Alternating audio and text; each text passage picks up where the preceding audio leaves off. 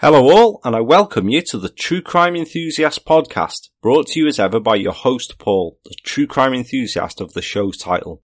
On the podcast, each week we tend to look at the more unfamiliar, obscure, and often long forgotten or not covered cases that the UK has in its dark history, with a mix of solved and some unsolved cases, as we did last episode with some of Avon and Somerset's cold cases. As always, I thank you guys for joining me. Your continued listens mean the world. New listeners and long-time friends of the show alike, welcome back or welcome, and I hope this week finds everybody good and well.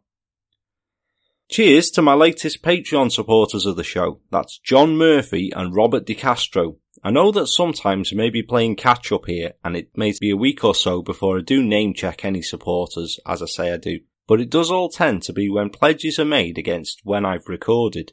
It changes each week as I'm a rolling shift worker, but it will never pass more than a week, and I do always get around to it.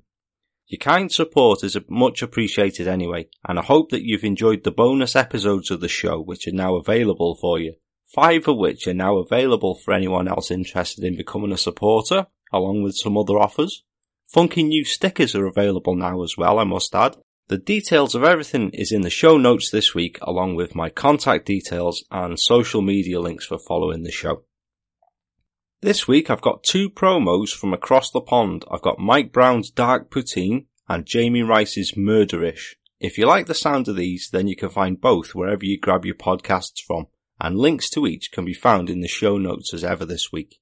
I'll pass you over to the hosts to explain what they're all about, because that's the point of a promo really, isn't it? Have you been bludgeoned to death with Ted Bundy stories? Are you choking on too many Hillside Strangler podcast episodes? As awesome as those are, cleanse your palate and add something new to your true crime diet. Why not try some Dark Poutine, a podcast from north of the 49th parallel? We cover Canadian crimes and dark histories. Some of the stories you may know nothing about, but they beg to be told. And, with Canada being the biggest small country on the planet, we even have personal connections to some of the crimes and history we chat about. Join 2 real live Canadians every week as we serve up another helping of Dark Poutine.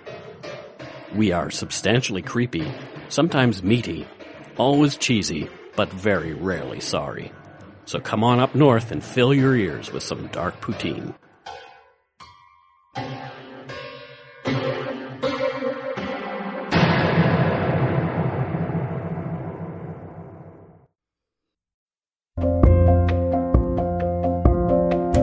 Hey everyone, I'm Jamie, and I host a podcast called Murderish, which takes you inside stories of murder and other creepy events. The first episode of Murderish lets listeners be a fly on the wall for a first-degree murder trial. The story is told from a juror's perspective, as I was that juror.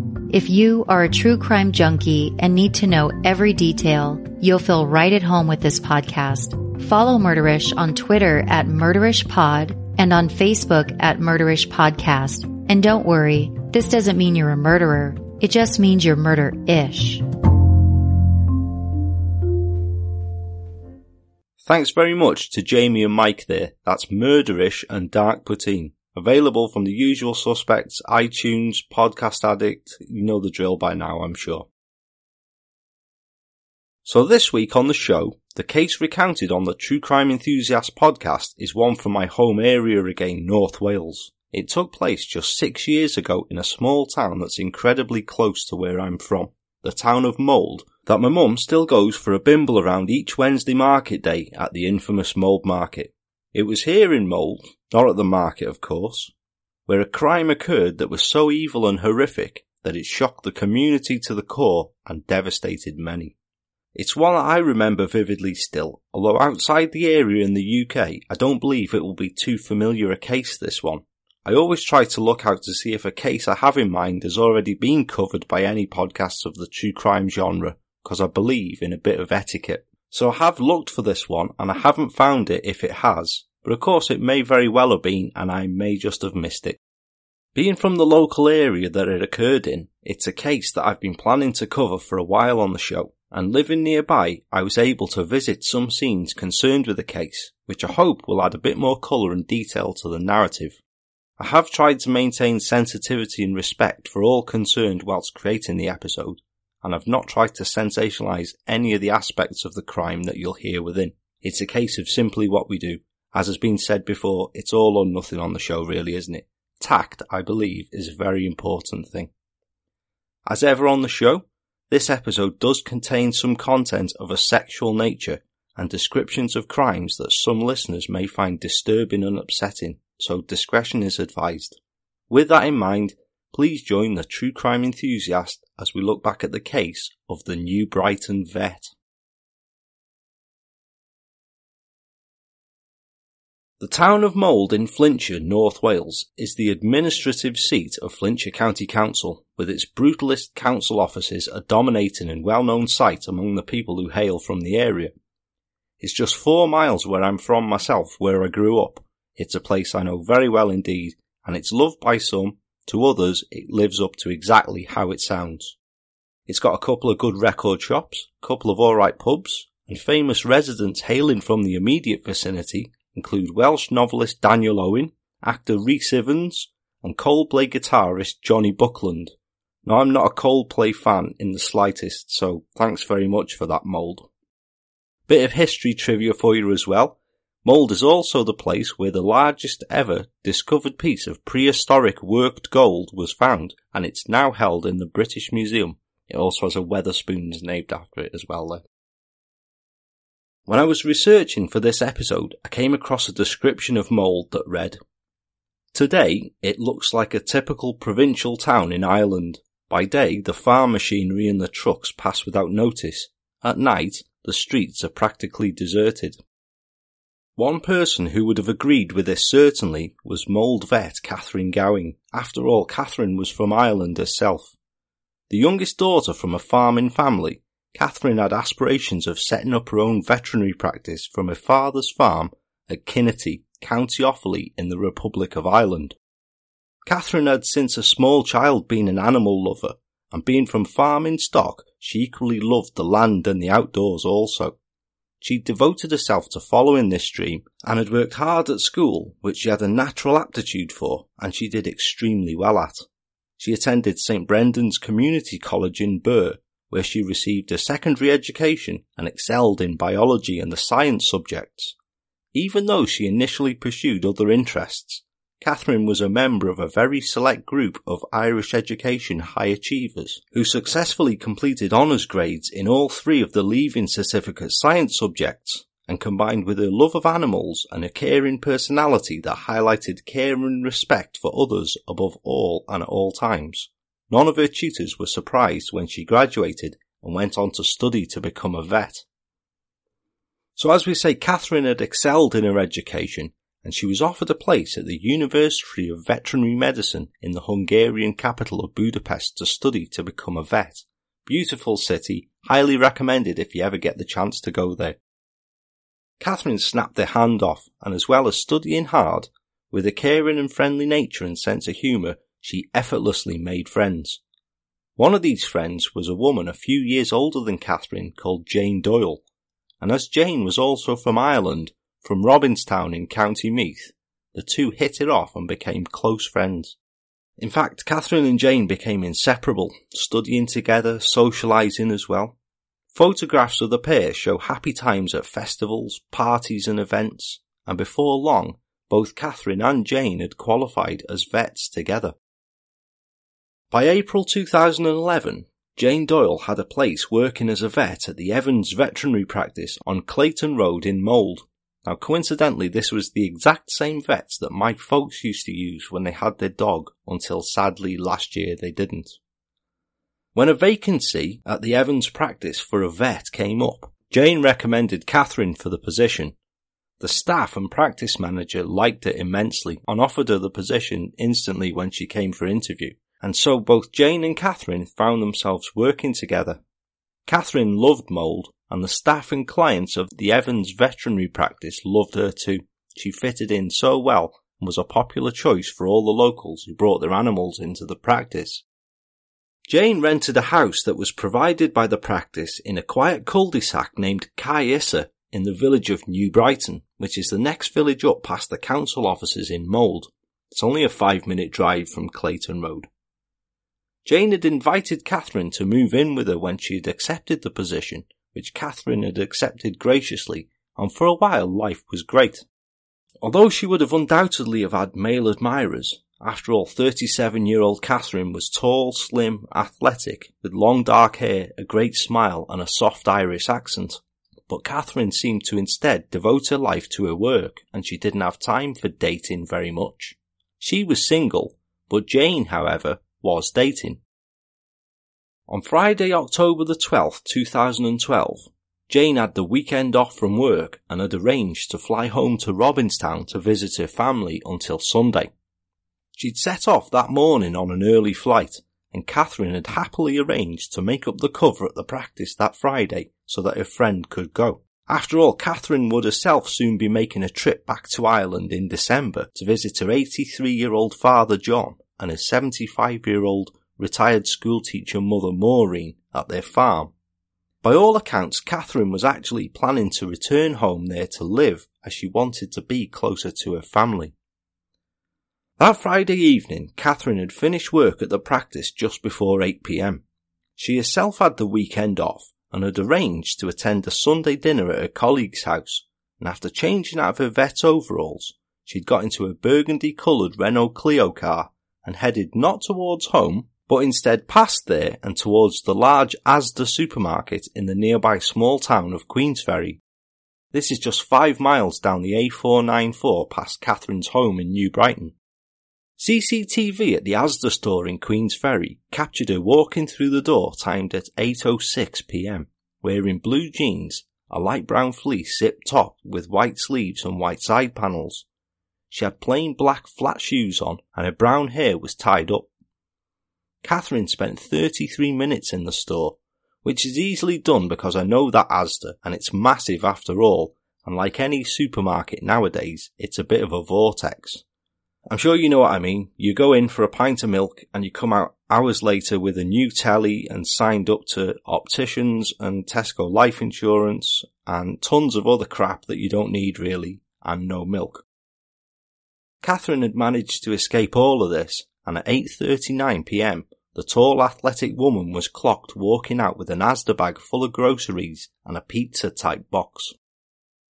Skip forward now to Sunday the 14th of October. Catherine's friend and colleague, a receptionist who worked with her at the practice, was both vexed and concerned when Catherine didn't show up to attend the afternoon dinner that she'd been invited to. It wasn't like Catherine at all.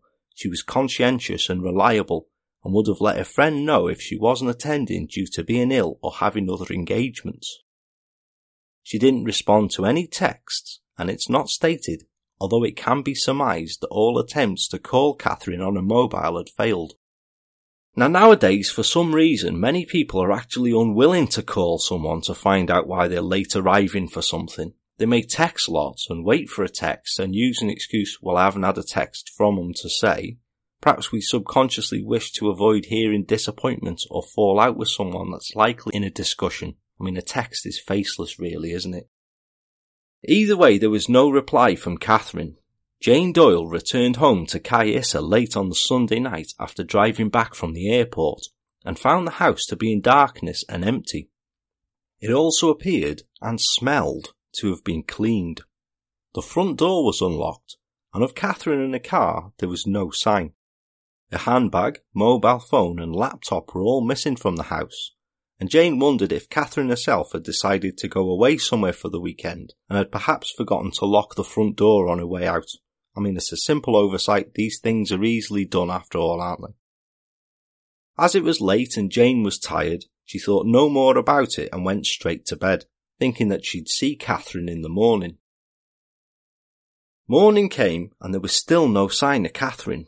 Now Jane wasn't unduly concerned. Maybe Catherine had been at a friend's house that Sunday, had a few drinks and opted to stay over instead of driving back, and would go straight to work that Monday morning from wherever she was. So Jane got herself ready and went off to the practice as usual. But when she got there, Catherine hadn't shown up for work for 9 a.m, and rather than anger her bosses, this alarmed them, especially when one of the nurses at the practice came in and told them that she had received half a text message from Catherine's mobile phone over the weekend. half a text message of which is not recorded anywhere through research. I can't tell what it said or... The owner of the practice, David Evans, said later, "One of the nurses was concerned about her on Saturday or Sunday because she'd had half a message from her mobile phone anyway. We thought, since her car was missing, we thought maybe she'd gone somewhere for the weekend or had got into some difficulty or something like that. Jane came in and they asked her about Catherine and she said, 'I haven't seen her.' Jane stayed in the house at Caissa on Sunday night after she came back from Ireland. We informed the police as soon as she didn't turn up for work at 9 o'clock on Monday morning. Then we left it to the police." So police were contacted by staff at the practice and Catherine was reported missing. Jane Doyle was especially concerned and tried several times that day, even after Catherine was reported missing, to contact her by a mobile phone. It was dead. Getting more and more upset, she eventually was to make the journey just a short distance away to Mold Police Station, where she went to give a statement about Catherine. Police took the disappearance seriously. Catherine was not someone to go off on a whim, and this disappearance was as much against her character as it could possibly be. Checks with her family and friends revealed that no one had heard from her or seen her since she'd left the practice that Friday evening, and a search of traffic cameras revealed a Renault Clio heading into Queen's Ferry, where she was captured on CCTV shopping in Asda that Friday evening. Walking out of Asda was the last discernible sighting of Catherine. Catherine's sister Emma and her husband Shay flew over to North Wales as soon as Catherine was reported missing. At a press conference, her tearful sister issued a heartfelt plea to the public for assistance, saying, "Please look, please search, please help us find our beautiful sister. Catherine is a kind, sensitive, beautiful person. She's passionate about animals and utterly devoted to my family. She's my best friend, she's the light of my life, and she's the light of my parents' life. If you have any information about Catherine, no matter how trivial you think it is, please contact the police." Heading the missing persons inquiry, Detective Superintendent John Hanson said, "Our priority is to trace Catherine, and we would urge anyone who has seen her or her Renault Clio bearing the Irish registration plate 00D99970 to contact the North Wales Police Incident Room on 101. This is totally out of character for Catherine, and the public's assistance in the search cannot be emphasised enough." But police were rapidly becoming more convinced that Catherine had come to some serious harm, and by Tuesday the 16th of October, the inquiry was to suddenly take a new turn and a new focus. A forensic examination of the house in Caissa was carried out. The fact this was done so early on shows just how serious and concerned police were that they were dealing with something more ominous than a 30-something going away to clear a head for a few days. And although the house was found to be relatively tidy with nothing appearing to have been stolen, a length of fabric was found lashed around the leg of Catherine's bed as though it had been used in a restraint, and semen stains were found in the bedding itself. Now while this in itself suggested nothing ominous had happened, Catherine was single and she wasn't in the habit of bringing home random one-night stands. Police were sure that something had happened to her, and a sample of the semen was taken for comparison. It was to provide police with a result quite close to home. When Jane had gone to the police station to give a statement about her missing friend, she had been accompanied by her boyfriend of a few months, Clive Sharp, a 46-year-old clothing factory supervisor from Bethesda in Gwynedd.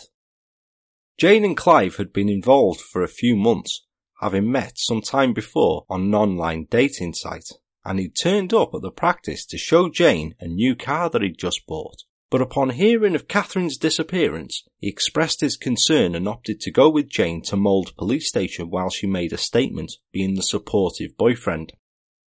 He knew Catherine, as since he'd started seeing Jane, he'd regularly stay over at the house in Caissa that the two women shared. Catherine didn't like him from the start.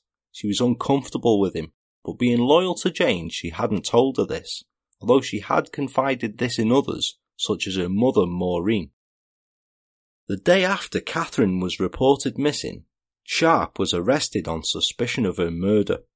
He was questioned for several days and continued to be held on suspicion of the murder of Catherine Gowing, despite no body being found and no trace of her car. Why? Well, 2 reasons. Firstly, a routine check on the background of Clive Sharp made alarm bells start to ring, because Clive Sharp had a disturbing past. What was discovered, what Jane didn't know, was that for all Sharp appeared relatively charming and plausible, and Jane had indeed fallen madly in love with the guy, Clive Sharp actually had a long criminal record dating back 30 years. He was a convicted rapist, one that had in his past already been sentenced to prison terms totaling 14 years for appalling sex crimes against women, and that he was a sexual predator who police suspected had put into action a sick and sadistic fantasy which he'd already told the police about whilst previously incarcerated. So while Sharp was in custody, the search for Catherine went on. He wasn't saying anything, repeatedly denying having anything to do with Catherine's disappearance. He claimed that he'd been with his family over the weekend, visiting his stepfather and his daughter Natalie over in the nearby village of Sealand, which is near Chester. Now both these were spoken to and they confirmed that they'd indeed seen Sharp on Sunday the 14th and that he'd appeared normal. He was his usual happy chatty self. But a check of Sharp's movements before this and CCTV images suggested that he'd been around the area a lot earlier than Sunday. As a result of his arrest, a DNA sample was taken from Sharp as is standard, and it was checked against forensic samples recovered from Catherine's bedroom. This was the second reason that he was kept, because the semen found in Catherine's bedding was found to be a perfect DNA match for Clive Sharp. 2 days after Sharp had been arrested and magistrates had granted an extension to his custody, a couple out walking past an abandoned quarry nearby discovered the remains of a burnt-out car. Now the quarry is near the village of Altamy, which is a small Flintshire village just off the A494, and it's just 2 miles from Caersa. It's literally the next village up again from New Brighton. It's pretty much just a road, and today it gives way more to industrial units rather than housing. And the quarry is located down Pinfold Lane in Altamy. There's another one for your Google Maps there. And turning left as you head down the lane, there's a quite densely wooded area that skirts a bridle path. There'll be a video that I took whilst I was at the scene available on the True Crime Enthusiast Podcast Facebook discussion group shortly following this episode, so you can get the drift of what it's like. So a couple walking down here on the evening of Thursday the 18th of October noticed a car completely burnt out, abandoned well off the path, so much so that it was almost difficult to spot. The couple rang police to inform them of their discovery, and as Catherine's disappearance, and by that time suspected murder, was widespread news, plus the proximity of finding a burnt out car from where she'd disappeared, and knowing her car had not been flagged up on any of the traffic cameras leaving the mould area, before long the area was cordoned off and a detailed forensic examination of the vehicle began. The vehicle had been completely immolated, and no possessions or documents were found in the remains that could identify the owner, but the shape of the car appeared to be that of a Renault Clio. A thorough examination of the vehicle meant that confirmation was soon to come that this was indeed Catherine's car, but of a body there was no sign. Now this grim news was told to Catherine's sister and family, and Emma and Shay remained in North Wales to assist the police with the investigation, whilst the hunt for Catherine continued. It's sadly likely that both now feared the worst. Maybe they didn't want to believe it, but a discovery like that usually isn't a good sign, is it? And police will have undoubtedly, as straight as possible, whilst still being tactful, begun to prepare them for the worst. This discovery of the vehicle was put to Clive Sharp, but he again denied having anything to do with Catherine's disappearance.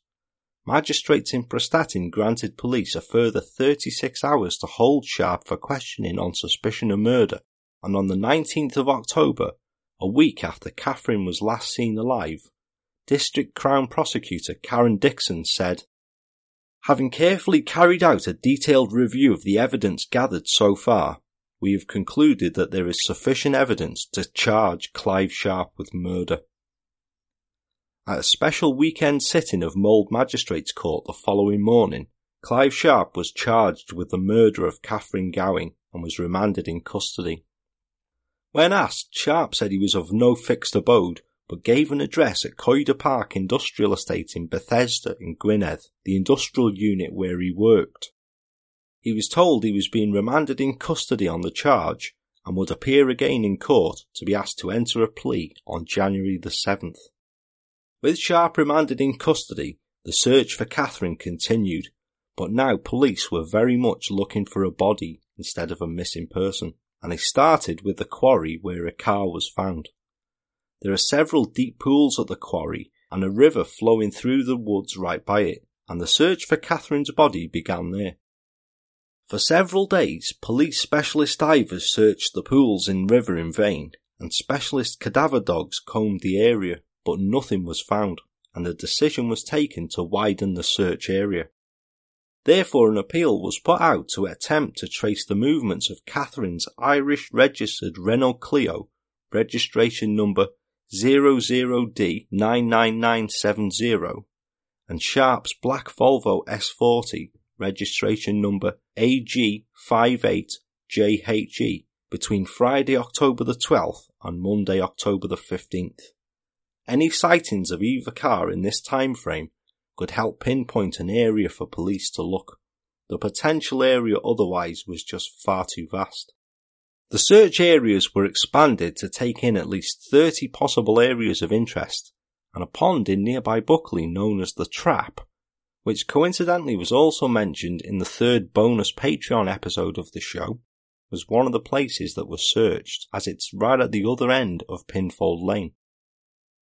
Nothing was found here though, and as the days passed, the search areas were checked and crossed off one by one. The search was widely chronicled in the local and national press at the time, with pictures of Catherine's smiling face becoming a familiar sight in the daily papers. Aside from the obvious hopes of her family that she'd be found, you'd have to have a heart of stone to see pictures of a missing loved one like that and not to feel for the family. It must be agonizing to feel lost like that. And surely you can't know how it feels until you've actually been in that situation. You'd surely hope against hope with them that she wasn't gone and she would indeed turn up alive somewhere before stark reality kicked in. Sadly, that stark reality kicked in on October the 31st. Police divers were searching a shallow pool known as the Lum, which is in a field just off Manor Road in the village of Sealand, 5 miles away from New Broughton down the A494. It's about 200 yards from the house where Sharp's mother and stepfather lived, and so was a place that was well known to him. It was a practical area that divers could search thoroughly because it's just a shallow pond. The next option to search was the River Dee, which flows out into the Dee estuary, and as it was only a few feet deep, anything to be found in there would be. Something was found. At the bottom of the pond, divers recovered 2 packages loosely wrapped in plastic bags. The items were removed and examined on the bank. It was a human right hand and a human right foot. The following day, a spokesperson for North Wales Police issued the following short statement. Following information received by members of the public, recent searches have focused on fields in Manor Road, Sealand. Yesterday, search team officers discovered human remains in a shallow pool within the field known locally as the Lum. At this time, those remains have yet to be formally identified as this will require medical as well as forensic examination. A post-mortem is planned for later today. At this time, we are not able to comment further. However, Catherine Gowing's family have been informed of this distressing development, and clearly our thoughts are with them at this very difficult time. I would ask that they be allowed privacy to come to terms with this news. On the 2nd of November, an off-duty Cheshire police officer was out walking on the banks of the River Dee at Higher Ferry near Chester, which is just over 2 miles away from where the hand and foot were found. As he was walking, he spotted an object floating in the water that caught his eye and made him stop and look. It was soon discovered to be a dismembered human torso, wrapped in plastic. A post-mortem was carried out on each set of human remains, but no discernible cause of death could be established. However, it was confirmed beyond any doubt through DNA testing that the remains found were sadly those of Catherine Gowie. The search continued for several weeks up to the end of the year, but those were the only pieces of Catherine that have to this day ever been found. It was believed that the remainder of Catherine's body had been dumped into the River Dee. Catherine's body was flown home at the turn of the year, and on the 2nd of January 2013, hundreds of mourners lined the main street in Kinnity as her body was removed from her family home to St Flannan's Church. The close-knit rural community came together and packed the church to pay their respects to Catherine and to show support to her elderly mother and father Maureen and John, her sister Emma and her brother-in-law Shay. The Gowan family were also joined by family, friends and Catherine's work colleagues from Mould. Kinnity parish priest Father Michael O'Meara said Catherine's family and the wider community had been sustained by their faith. I welcome Catherine home to this community that she was such a part of. She was loved by everybody and surrounded by that love, he remarked. Father O'Meara described Catherine as a beautiful, talented, loving young lady who was loved by everyone in the community. He thanked the community for their continued support and extended a special thanks to representatives of the Welsh Police. Less than 2 weeks later, on the afternoon of Monday the 14th of January 2013, Clive Sharp stood in the secure dock at Court No. 1 at Mould Crown Court and was asked how he pleaded. The hearing lasted just 8 minutes, and Sharp, dressed in a prison-issued grey top and trousers, said nothing during the hearing apart from confirming his name. When the charge was put to him, Elwyn Evans QC, defending, said that the defendant pleaded guilty without any basis of plea. Members of Catherine's family had attended court supported by a family liaison officer, and her sister Emma sat just feet from Sharp and looked intently at him. She never once took her eyes from him. Sharp's guilty plea spared the Gowan family the pain of a protracted trial, and he himself knew that there could be only one possible outcome for him from this plea. The judge, Mr. Justice Griffith Williams, addressed Sharp and said that there could only be one sentence, that of life imprisonment. However, he added, "There are a number of concerns about this case which lead me to the view that I should have time to reflect upon it. I have to work out what the minimum term you will serve is before the parole board consider you for release, if you are ever to be released." The judge said he appreciated the delay would add to the upset of Miss Gowan's family, but he said careful assessment was needed. He asked for a complete factual picture of the defendant's previous convictions and previous reports, where he expresses his fantasies, and sentencing was adjourned until February the 25th. So why had Sharp changed his story and admitted his guilt? Was it out of remorse or having time to think and feel bad for Catherine's family? No, not a chance. It was because forensic examination of Catherine's remains revealed undeniable proof that he had killed her and disposed of her. Traces of his DNA were found on her body parts. In the face of undeniable proof such as this, Sharp had admitted his guilt. When the sentencing hearing came around on February the 25th, the horrific story, or as best could be surmised because Sharp had refused to confess the extent of what he had done, came out. Members of Catherine's family were again in court to watch the monster who'd shattered their family be sent down for his crime, and this was the first and only opportunity that they'd had to hear for themselves what had happened on Catherine's final night alive. Andrew Thomas QC, prosecuting, said, This was a sexually motivated murder in which the defendant entered the house in the middle of the night, tied Miss Gowan up, and repeatedly raped her. He killed her, then mutilated the body by cutting it into pieces and disposing of it in and near to the River Dee. He also disposed of evidence, for example by setting fire to Miss Gowan's car in a quarry. The court heard that Sharp had met and begun a relationship with Catherine's friend and housemate Jane Doyle a number of months before the murder, and that Catherine had taken an instant dislike to him. A statement from her mother, Maureen, said, "She was very unhappy in the house, but she loved her job. It was part of the practice. The house belonged to the practice." Sharp was bizarre, Catherine said. "I know if she'd sensed evil to that extent, she'd certainly have moved out. She used to check into a hotel when she could afford it if he was around. She felt that uncomfortable in his presence. From day one she was uncomfortable, but what could she do if her flatmate was seeing him? She couldn't say, 'Don't go with him' or 'Don't have anything to do with him.'" Neither woman was aware that Sharp had a long history of sexual offending or even a criminal record, and neither of them knew that Sharp was sexually involved with another woman, one who lived in Gwynedd. Catherine's friend Jane Doyle had flown back to see her family in Ireland on October the 12th, and Sharp knew this.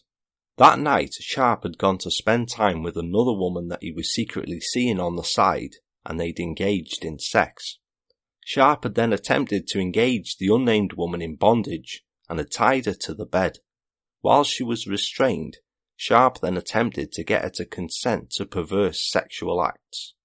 Mr. Thomas went on, "It then became clear he wanted to perform acts that she did not want. They argued. She told him emphatically to stop. He walked out, leaving that lady tied to the bed." Now this was about 9:45 p.m. that Friday evening. The time was confirmed as a trawl through traffic cameras on the A55 captured Sharp's black Volvo S40 after it had left the woman's home. The car was later seen arriving in the Mould area at about 11:15 p.m. the same evening. About an hour and a quarter later, Sharp was seen on CCTV at the Beaufort Park Hotel parking his car. The Beaufort Park is a hotel in New Brighton. It's directly opposite Caissa, and coincidentally it's a place that I'm quite familiar with because I used to do amateur dramatics many years ago, and myself and the rest of the Clueless Players amateur dramatics group that I am still a part of used to regularly perform murder mystery evenings there. Now the group's on a long hiatus right now, but one day, watch this space.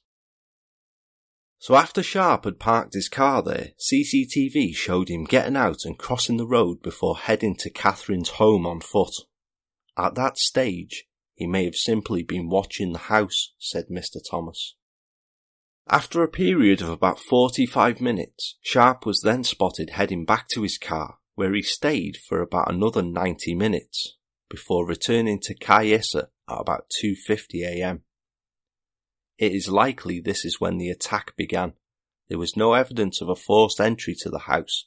Precisely what happened inside the house is unknown, said Mr. Thomas to the court. It was believed that Sharp had watched the house for a period of time and ascertained that Catherine was at home. Perhaps through the times that he'd stayed over there, he'd developed an unhealthy attraction to her, and with his earlier plans for perverse sex thwarted, he decided to make his fantasies happen that night. After watching for some time, he went back to his car as his fantasy built and built, and to ensure enough time had passed so that Catherine was sound asleep. Isn't that absolutely just pure evil? Sharp was thought to have made his way over at about 2:50 a.m. and used a key that he had to enter the house quietly. There was no sign of forced entry to the property, and it's thought very unlikely that Catherine would have voluntarily let him in.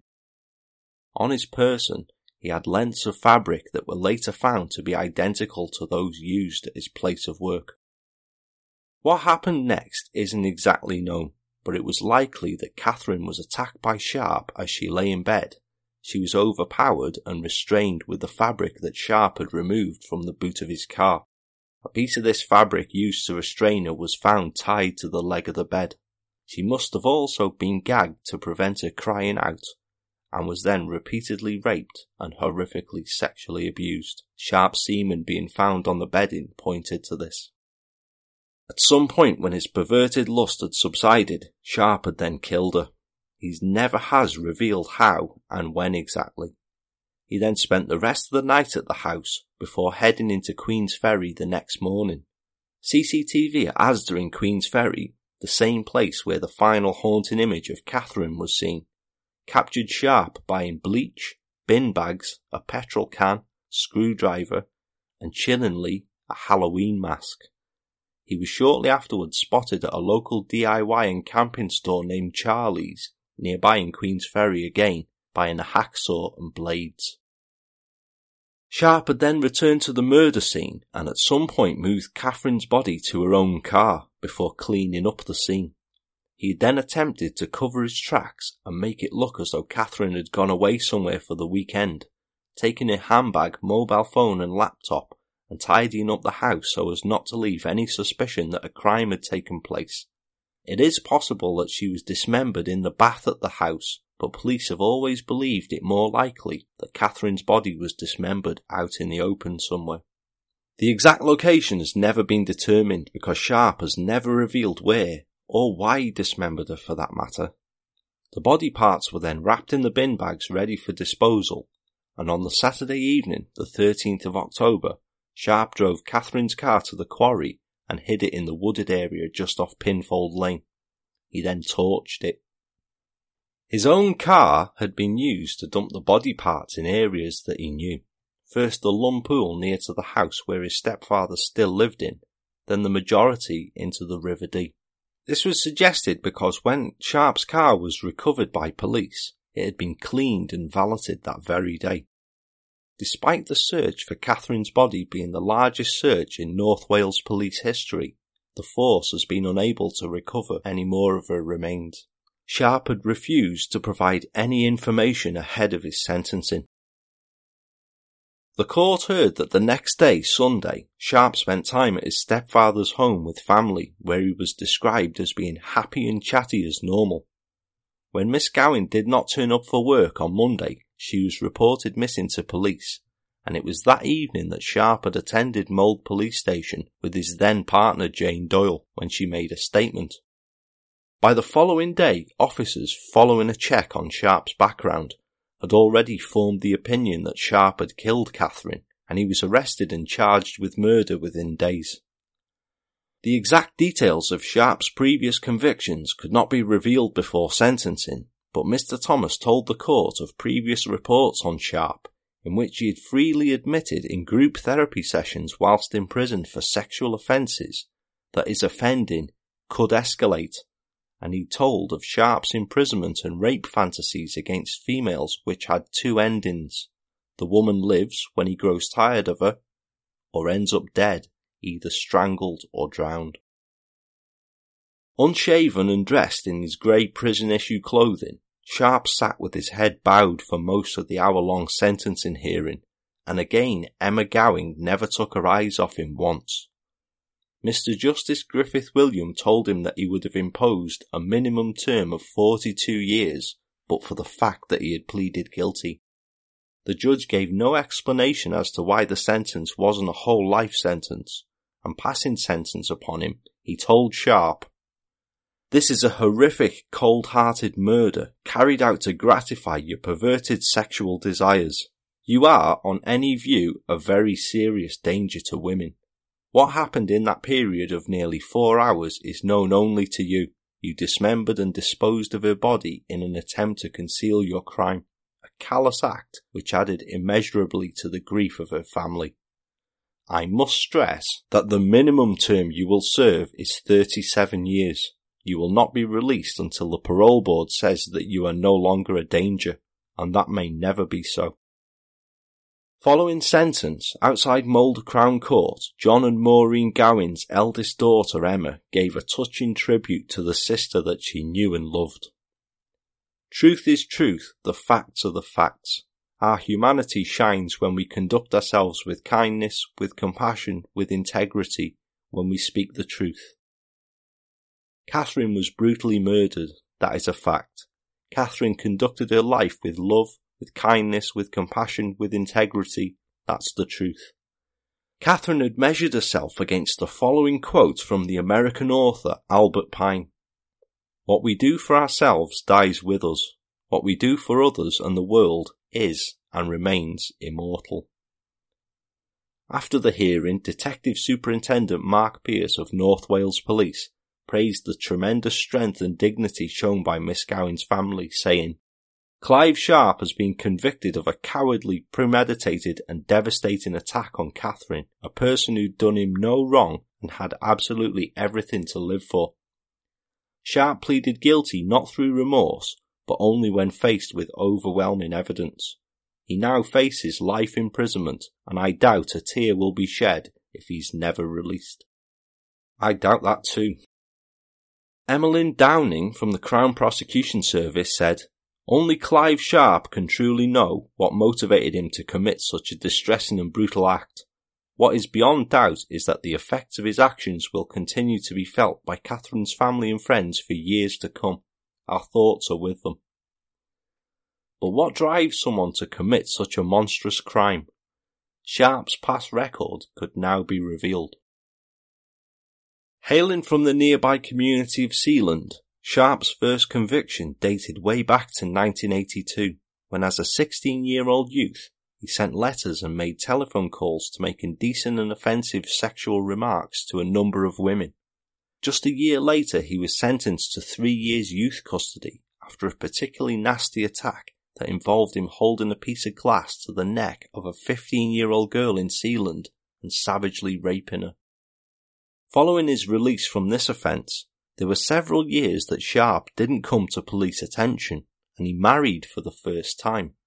With his first wife, Gillian, Sharp had a daughter that the couple named Natalie, but the marriage was a turbulent one. Gillian was a drinker and drug user, demons which sadly led to her death in 2000. Sharp was in prison at the time that she died. He was again arrested in 1994, aged 28. This time his perverse nature had once again come to the fore when he tried to choke another woman, this time the wife of one of his friends, when she refused his sexual advances. She'd called around to where Sharp was living at the time, a house off Manor Road in Sealand, and he'd made advances towards her, locking her in the house. For this attack, Sharp was jailed for 3 years for false imprisonment and wounding, but after his release, he paid another woman to go back to the bedsit that he was living in for sex.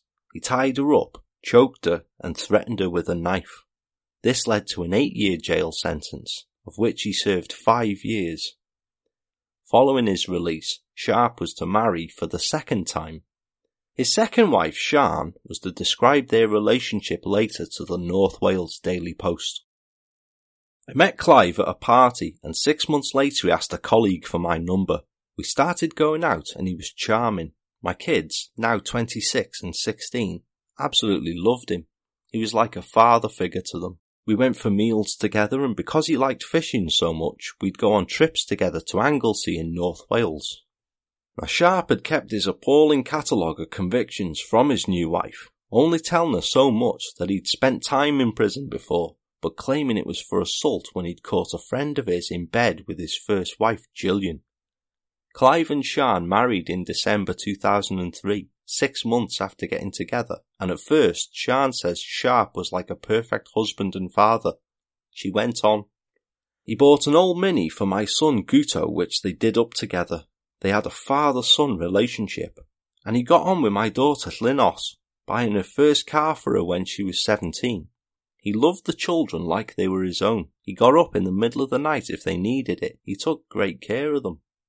But 5 years into their marriage, things changed. Sharp began to show a terrifying side to his personality, which would soon turn into repeated and violent beatings for Sian. She went on to tell the Post, "In the last 3 years we were together, he changed. He became moody, withdrawn, and he'd stay up late to avoid coming to bed. Pick arguments, then take off for days. He never explained where he'd been, apart from saying that he was sleeping rough in the car. The first day he was violent to me was my birthday. He seemed to get particularly mad around my birthdays. He was trying to do plumbing for a new washing machine when something went wrong and water squirted everywhere, soaking him. He went into a huge rage and punched me in the face and broke my ribs too. Clive threw me to the ground and started kicking me in the side. He was kicking me on the floor and even knocked me out cold. Once he grabbed my throat and pushed me against the wall and warned, "Don't ever laugh at me again, bitch."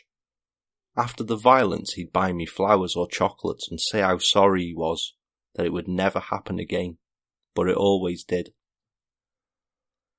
Sian had always kept the violence hidden from her family. She used to use makeup to hide any bruises or scars, and even convinced her family that a broken rib that time was caused by the assault was actually caused by her slipping after having a shower.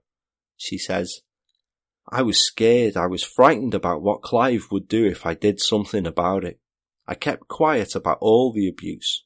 Once I became pregnant and he told me to have an abortion because he couldn't love two people at once, me and the baby. So I did have an abortion. I did want that baby, but Clive said it was it or me. But it took a vile sex attack to be the final straw and to give Sian the courage to insist that Sharp pack his bags and leave for good," she recalls. 2 days before he left for good, he came home early from work as I was upstairs hoovering. He pushed me onto the bed and raped me. Then he left the house after he'd finished with me. He came back 2 days later and said, "Sorry, babe, that wasn't meant for you." That was in February 2011. I just packed his bags and threw him out. He left quietly, and I never heard from him again.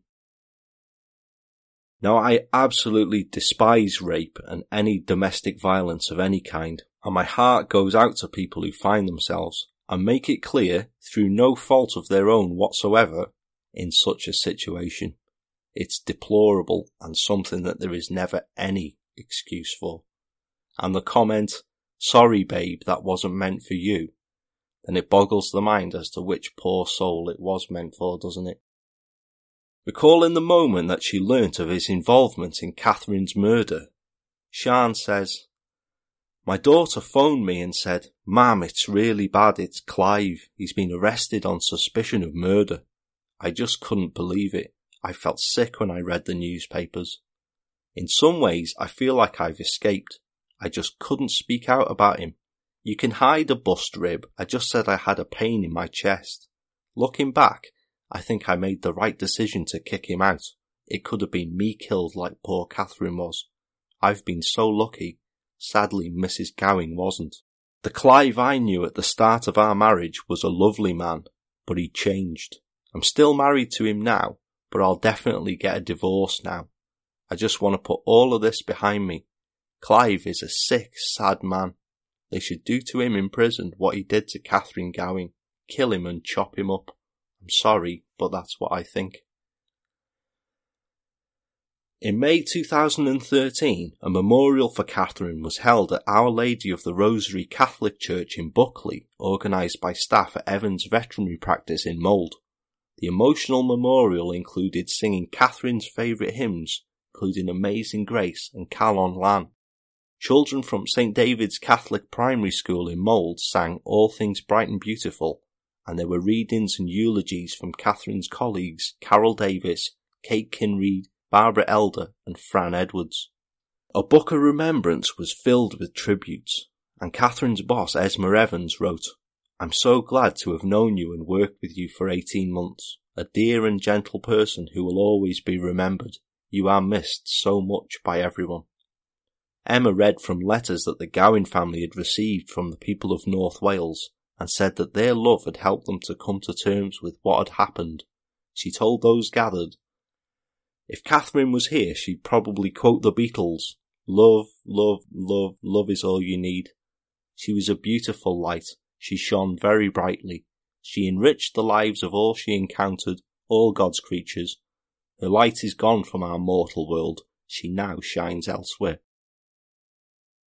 In the months following Catherine's death, Jane Doyle left the practice, utterly heartbroken at losing a friend in such horrific circumstances, and racked with guilt that the man that she had loved had caused so much horror and misery. She moved to the northwest of England to try to rebuild a shattered life. Now I can understand why someone would feel guilt in such a situation, and indeed the need to get away, but this horror is in no way Jane's fault whatsoever. Sometimes we just can't help who we fall for, and a predator such as Sharp was obviously well practiced in keeping his past hidden. And what of Clive Sharp now? Well, he's never given any details of the crime apart from to plead guilty, and what has been recounted here is the hypothesis based on the evidence available. He's long since been divorced by Sian, and he's been disowned by his only now surviving relative, his daughter Natalie. She dropped his surname and refuses to have anything to do with him whatsoever. He now even has a grandchild, Joel, that he'll never meet or never lay eyes upon. He was 46 years old when he was sentenced to life imprisonment, and after serving the minimum term, he will be 83 years old before ever being considered for release. His name was in the news again last year when it was revealed that he'd taken part in the Sexual Offenders Treatment Programme, with the acronym SOTP, whilst he was in prison for rape in the 1990s. The scheme was finally ended in March 2017 after studies showed that rapists and paedophiles who took part in it were more likely to re-offend. Sharp had been one of those who had spoken about his sick desires while taking part in group therapy, and instead of suppressing his behaviour, the sessions actually encouraged it. A Ministry of Justice review found that the group talks allowed offenders to share contacts and sources or to normalise criminal behaviour.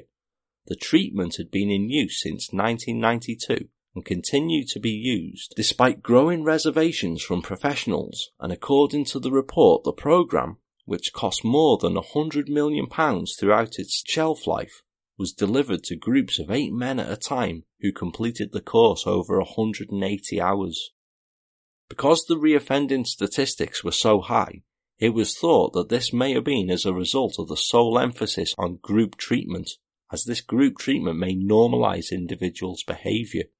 When stories are shared, their behaviour may not be seen as wrong or different, or at worst, contacts and sources associated with sexual offending may be shared.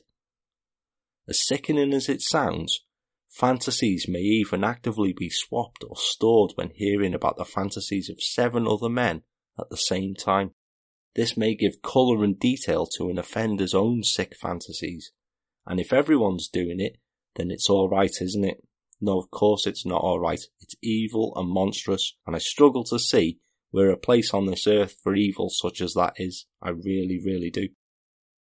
While Clive Sharp will, with any luck, never be able to inflict his disturbing fantasy on any other female ever again because he's caged until he dies, the loss still goes on for Catherine's heartbroken family, who are undoubtedly still coming to terms with her loss. A year after her death, their mother spoke to the North Wales Daily Post. It's just as raw, maybe even worse, because we were anaesthetised at the beginning. The shock was unreal. It did sink in, but it wasn't as real as it is now. All our friends in Wales and Ireland, I would say, have got me through. The beautiful letters and the poems, I think the love the people had for Catherine, I felt it. They almost knew her as I know her, a perfect human being. She was everything I would have loved to have been. Words like that just bring home what a great loss Catherine is, don't you agree? Clive Sharp will, most likely, die in prison for his crime. I'd be amazed if this guy wasn't responsible for other crimes. This is a dangerous lifelong sexual offender who was 3 times imprisoned for nasty sex crimes before Catherine's horrific murder, who started making dirty phone calls and writing pornographic letters at age just 16, who thought nothing of holding broken glass to the throat of a 15-year-old girl while raping her, and tried to throttle at least 2 others. And that's what people know about. The years he'd spent in prison obviously did nothing to reform him, just served nothing more than to sharpen and heighten his perverted sexual desires. I mean, Sharp himself admitted as long ago as the late 90s that he had a long-standing fantasy of imprisoning, raping and killing a woman, which was built on whilst incarcerated, and he came out like a primed hand grenade. Who knows what other monstrous crimes he's committed, but I'd wager that he has. If you looked at his life as a timeline and you marked off the offences that he was convicted for, can it really be believed that someone so dangerous and depraved would really not offend in between these known offences? Isn't this an absolutely despicable crime? As I've said before on the show, there's no such thing as a nice crime, of course, but I thought this one was particularly horrific and sad. I despise any form of sexual offences, and I found it really chilling to actually visit the places mentioned in the episode when you think what's gone on there.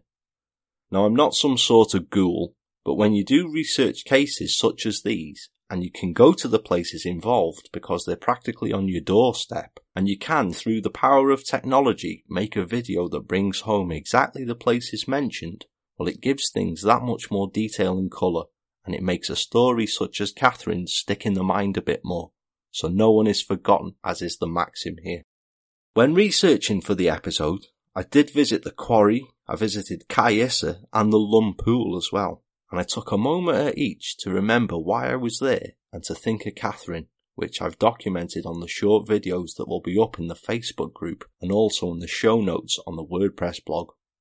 I also, during research, had the privilege of getting to speak to someone who knew Catherine, the owner of a record shop in Mold that I sometimes buy records and true crime books from. He was happy to talk when I explained why, and he gave a glowing testimony about her and a personal anecdote about the care that she'd given to one of his dogs. I did consider visiting the Evans veterinary surgery myself to talk to Catherine's ex-colleagues, but I opted out of respect not to stir up old ghosts with people so closely connected with her, and so I left this. Not that I'm in any way considering that she's forgotten by anyone. If you have a look yourselves at the linked Facebook group remembering her that's also on the show notes, you'll see what I mean. It does look to have been inactive for a while now, but on there can be found many pictures of Catherine in happy times, at various functions, posing happily with friends at festivals and fancy dress parties. Read some of the glowing testimonies from her family, friends and people who knew her. Remember her and her family overall from this episode, not the monster that is Clive Sharp. I thank you for joining me for this episode as we've recounted Catherine's case. I know it's been an upsetting one, but I do anticipate hearing what you guys have thought about the case, and so I invite you to on Facebook in the True Crime Enthusiast podcast discussion group thread, which will be up there now.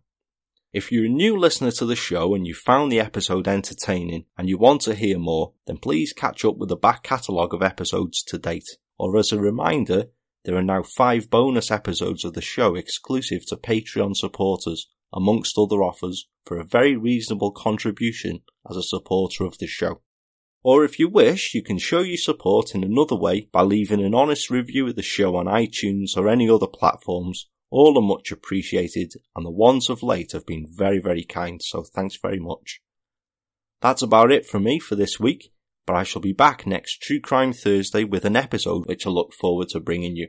Cheers for joining me for this episode all. I'm Paul, the True Crime Enthusiast, wishing you all a happy and safe week, and I shall speak to you again soon. Take care guys, and goodbye for now.